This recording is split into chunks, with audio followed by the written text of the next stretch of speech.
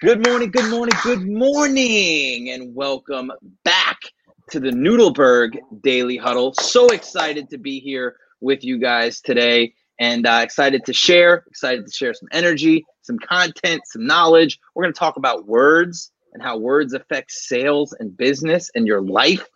And I got some news for you. So I got this thing. This thing is called the Whoop. Right. So you want to talk about competing every single minute of your life? Jake and I and Gabby are already in a group text talking about whose strain is the highest, whose recovery is the highest. So you want to create a high achieving environment and culture, figure out a way to compete every second. The Whoop is it. Do you remember the Seinfeld episode when Kramer goes, "I'm out"? Yeah. No, thank you. At my ripe age, I have just enough competition in my life. Competing with you morons will be ridiculous, man. Yeah. Very cool. Jake included me in his boys group as well. So he's a maniac. Obviously. Yeah.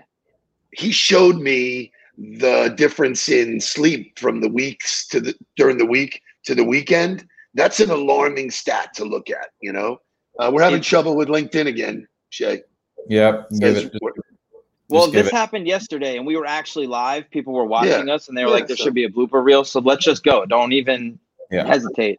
We'll just keep going with the show. Good. But yeah, so I think, the reason I'm doing it is because I feel like I've dialed in the diet and I'm working out really hard 5-6 times a week.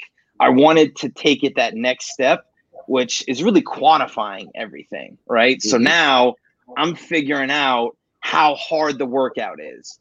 I'm figuring out how much sleep I'm getting, what the quality of sleep I'm getting is. There's numbers that give me a real readout so that I know what I'm putting in my body, what I'm doing in my life, how it affects me, and how I can make adjustments to stay at an optimal performance level. It's interesting that you bring that up because, if you're willing to look at the scoreboard, we're going to talk a little bit more about golf today, but golf at the end of the round, you got to turn in the scorecard, and it says what it is. You get graded. And unless you're starting with competing with yourself, there's no way you can compete with anybody else. So I love that. Simple metrics that if you can't say, I'm doing this, and here's what I did, here's what the result was, now I'll do a little bit more. You don't even know. So blindly going into that stuff, crazy stuff. Good morning, Jeremy. The feel out of it. Yeah, go ahead. Correct. Good morning, Jeremy. I owe you a follow-up. My apologies. Coming off the weekend, I was still a little dull. I was a little rough yesterday after, I just invested in 1942 is what happened. I was like, holy shit. I love it. Well, Shay, let's wake us up with some wake up music, and then let's get going. Wake up, everybody! Get up! Get up! Get up! Get up! Wake up! Come on! Wake up, everybody! Teach a new way. Maybe then they'll listen what you have to say. Wake up, everybody! No more sleeping in bed. No more about to thinking, time for thinking ahead. Come on now.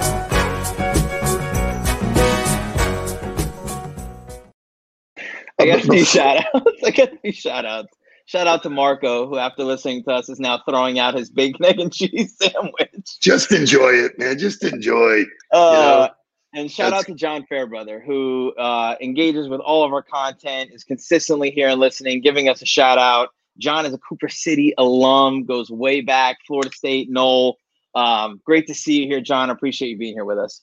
So I have a shout out this morning. Never gets old getting a handwritten note in the mail. Love the power stamp on the back, Mr. Gusky. Really nice job. And then I won't share the actual comments, but thank you, brother. That's awesome. From my heart, thank you. And I'm glad you're along for the ride. And this is what it's all about, man, helping people do shit. So that meant a lot to me. think about who you could send a note to today. It's a simple act. It takes less than a minute. We talked about it last week, but he made my day. That's Thank awesome. Yeah. That's really fantastic. And talking about, it mattering and things that matter to you, we're going to talk about the Masters right now because we didn't get to really talk about it yesterday. But Hideki Matsuyama became the first Japanese player to ever win a golf major. And he won the Masters. And there is a tweet, and we're always talking about moving on to the next thing, right? But here is Hideki in the Atlanta airport, flying out, catching his flight, and you can see the green jacket draped over the chair. This is the ultimate, I could give a shit, moving on to the next one, celebrated the win for about 5 seconds, and now what's the next thing I have to do? That's an unbelievable image of enjoy the win and move on to the next one. So how many people you think were sitting next to him in the airport had no idea who he was? Number one. Everybody. Right? He's flying commercial after winning the Masters. I mean, the guy is like an icon hero in Japan. He's going home to parades and all kinds of stuff. And he's just sitting there playing on his phone. And the fact that the jacket, he's not wearing it. It's not in a garment bag. It's like he's not even in his bag at all. Somebody's going to spill some ketchup on it. There's a little kid that's dropping his McDonald's fries on those shirts. So it's like, holy shit, and really. And shout out to Kim Swears, who's leading us to our next topic. But 24 years ago, Tiger at 21 years old won the Masters for the first time. I want to show him winning so we can go back and enjoy that moment again and pull some nuggets out of what they're talking about. But now this putt to break the all-time record at the Masters. I can tell you this, Kenny. The depth of this kid's preparation for this stage, for this moment, just runs so deep. There's no doubt in my mind he's very aware of the significance of this putt in terms of the tournament scoring record. Well, I know one thing. I'm glad I was here to watch it. I know there's a lot of people feel the same way. I just enjoy watching great golf, and it means so much to see someone like this handle himself this way. But hard to believe, 21 years old. This for the record.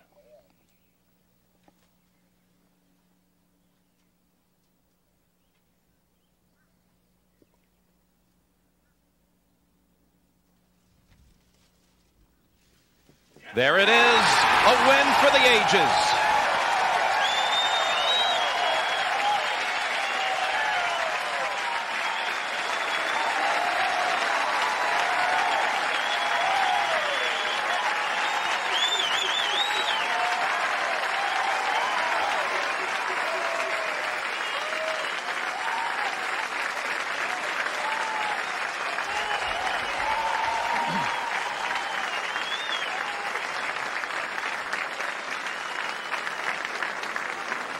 There's his mom and dad. His father, with that bypass operation 6 weeks ago, unable to be out on the course today, but he was there vicariously, step for step, with his son. Wow.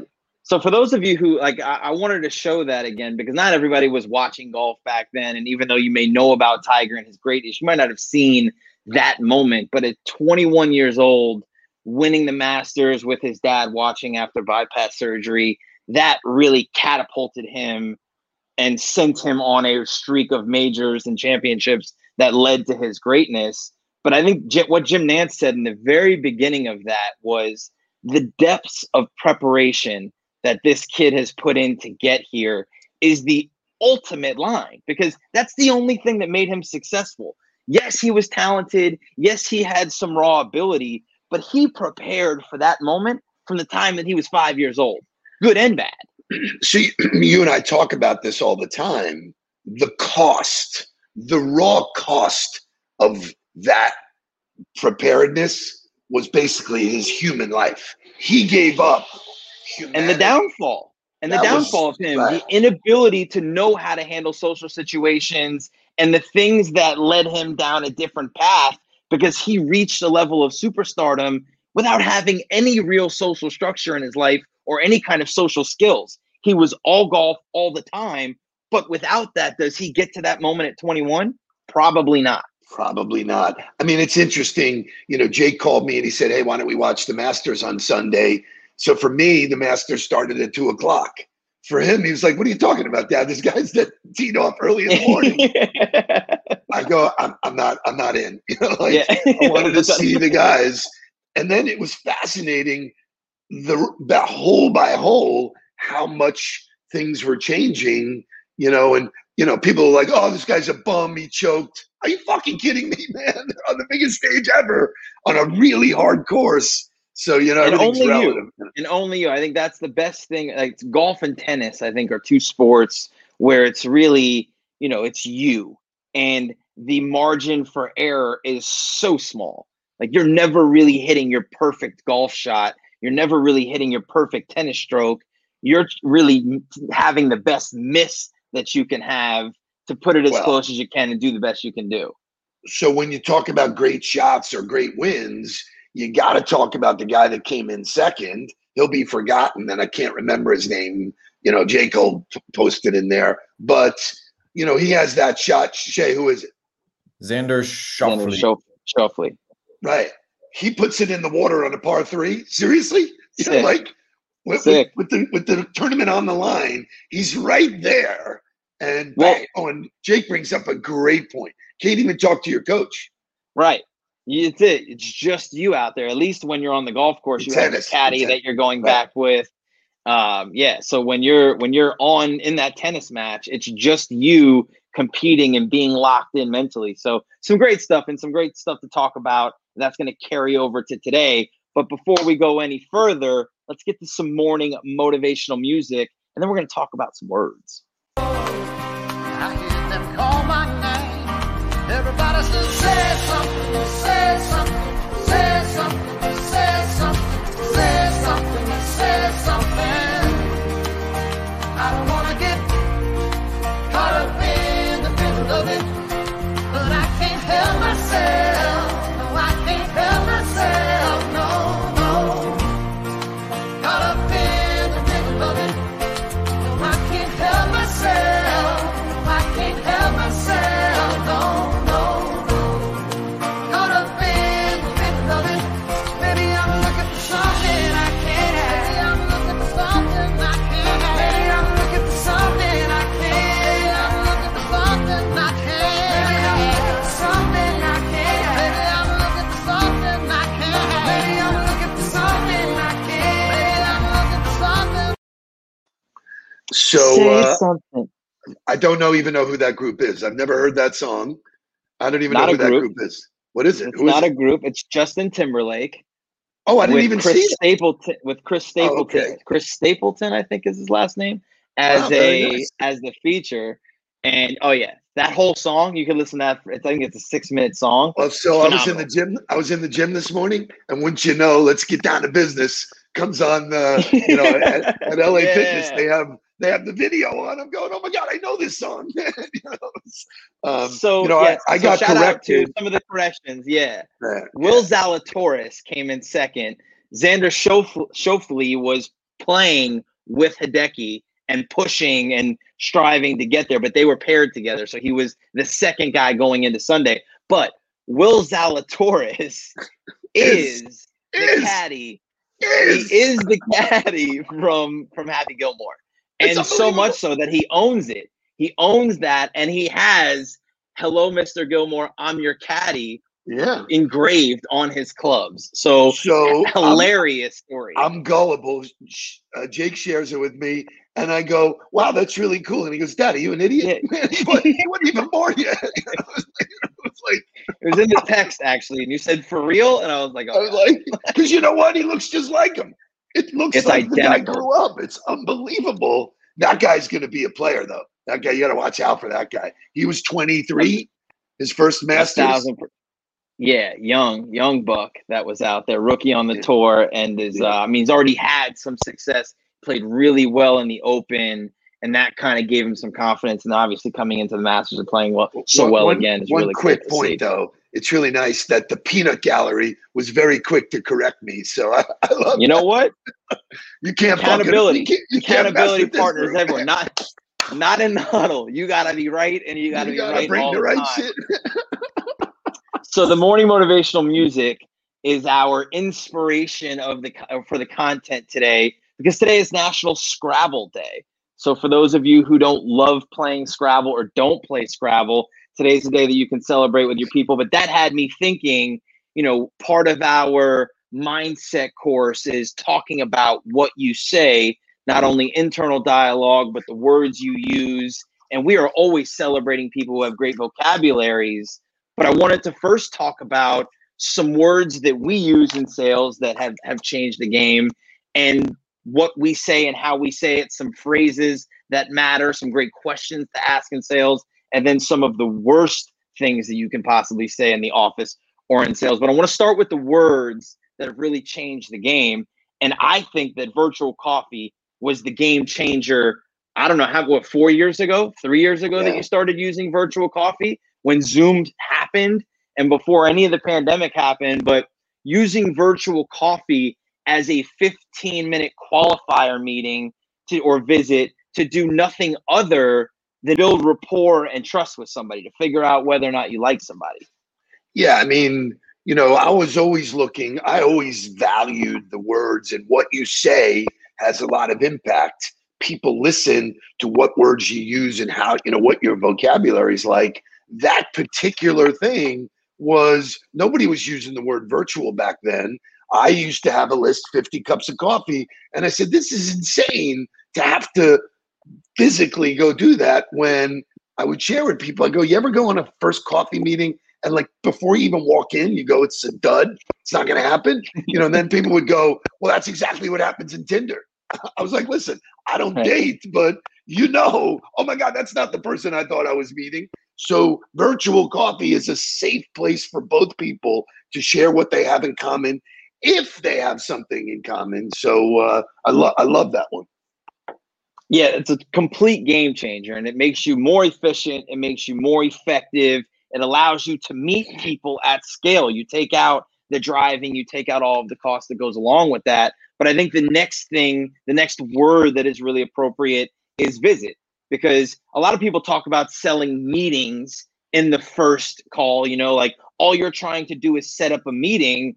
But really, especially after the pandemic, where everybody has been pushed to these virtual meetings nonstop, nobody wants another meeting, right? So using it as a visit, because you visit with friends, you visit with family, it changes the way somebody views the interaction that you're going to have with them.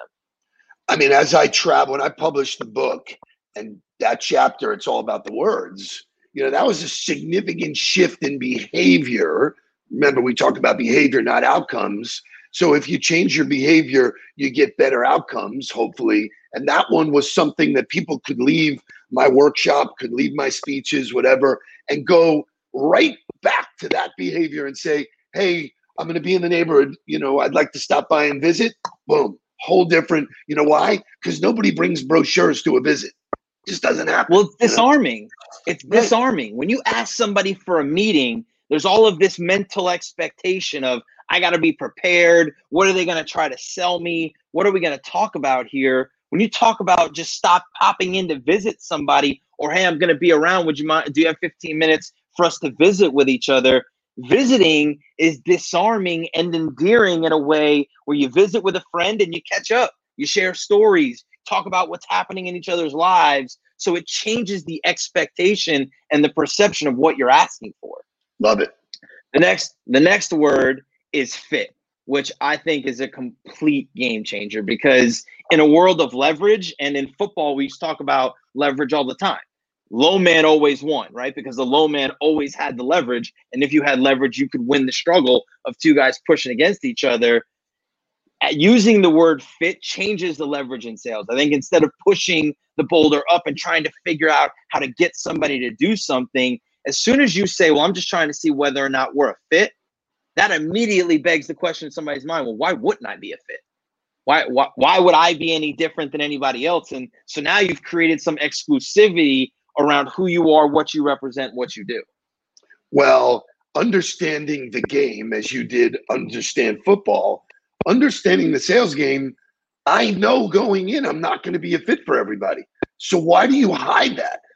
Part of the problem with salespeople, and we're going to talk about it tomorrow, is they hang on to people for way too long.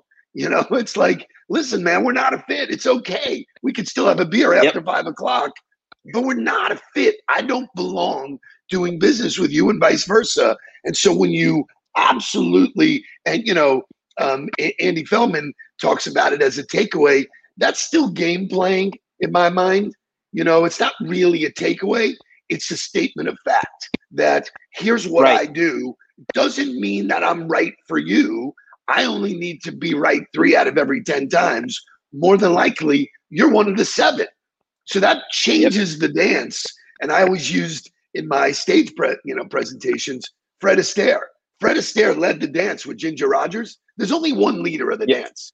And there's plenty of women I've danced with that try to lead, but there's only one leader. So, and there's another word in here. There's another saying in here that I want to talk to Lori about it, because she says in the fundraising world, everyone you want to visit with thinks that you want to ask them for money. You could pre-qualify that with an upfront contract saying, I just want to visit with you to share stories. I want to see if we can get along with each other. And then this leads to the next word. I have to say this because it leads right into what you're talking about. And this is dead on with Lori. When I position it as we might be able to help each other, maybe there's someone I can introduce you to for your business. Well, now all of a sudden the playing field is evened. We're there for each other, not me to pitch you. So that's the old school mentality. And if you can break that down with the third word, go for it. Which is value. How can I bring value to your world? I'd like to visit with you to see if we're a fit and see if there's some way that I could deliver value into your life, which goes back to what we talked about yesterday, which the number one quality is to genuinely want to help everybody that you can. If you live that number one quality, then you're genuinely asking everybody that you know, how can I deliver value to you somehow, some way? So ultimately, when we talk about the business development profession, it's all about an exchange of value. You're never going to sell somebody that is not looking to solve a problem. Never. So your value proposition, if it matches up to what their problem is, you have it made. It's interesting because I had a great dialogue yesterday with the CEO, really cool organization, growing, cool office, really good stuff. And he was saying, I really need to find a sales guy. And he was going on and on and on. And I said, I'm going to disagree with you. And he goes, really? And I go, yeah, straight out. He goes, wow, I like that. I go, I think that thing is dead. Do you want a sales guy representing your brand out there trying to bang people on the head? Or do you want somebody who's a connector and could put people together so that the spin the bottle spins back at them? And he's like, I would like to discuss that further. That's an interesting concept, leveraging the people you know, how you know them, and all that kind of stuff. That's what biz dev is, so I'm so glad you focused on that chapter of the book, because it's one of the most simple executions. And when you would teach kids, you would say, just do this step, bing, bing. It's very simple. Right. It's not major. It's not buzzwords and theories. Yes. Correct. And we'll go to overtime. Good Great stuff. job, Shay, because I want to talk about this last word that I think really matters, and it's the word why. Because when you talk to people about being a fit, that suggests that it's a consultative approach.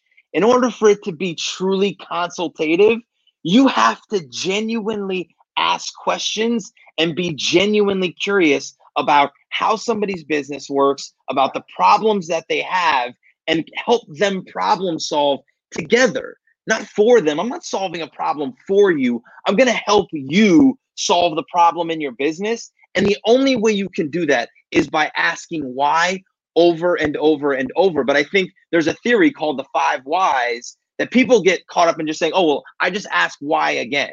I just ask why again. Bullshit. You have to be an active listener and listen to the answers that you get, which inform the way you ask the next why, which leads you to the root of people's problems. Yeah, I think, all of this, when you want to be consultative, part of it, I think I've changed my expectation over the years to just know I'm not going to be a fit. And I'm surprised and happy when we are. I'm willing to go down the road because even yesterday, he knew I was not pushing. He was trying to sell himself. Right. He was saying, hey, I'm not sure where the fit is. I go, great. He used the word. It was great. He was like saying, I'm enjoying hanging with you. Can you come back? Yeah, let's come back. Let's talk further. Let's break this thing down. The one, hang him on the head, Glenn Gary leads. That's where this is wrong. This is, the expectation that someone can come out there and out muscle and out bully people into making a sale just crushes your business. So look at the activity. More finesse. People are writing books here, man. It's really a finesse game, and the finesse of being great in the conversation and be great in asking questions and finding ways to deliver value initially and then with your follow-ups. So there were some more things. There's some great questions to ask. I'll talk there's to some it of tomorrow. the most cringeworthy phrases that we can talk about tomorrow. So we can carry this over. So we will carry the conversation over to tomorrow on Wisdom Wednesday, which will be about questions and some cringeworthy phrases. But it's all about the words you use. Make sure you say something. But most of all, let's get down to business. Please don't worry about me. I'm about to let my heart speak. My friends keep telling me to leave this. So let's get down to business. Let's get down to business. Give you one more night to get this. We've had a million nights just like this.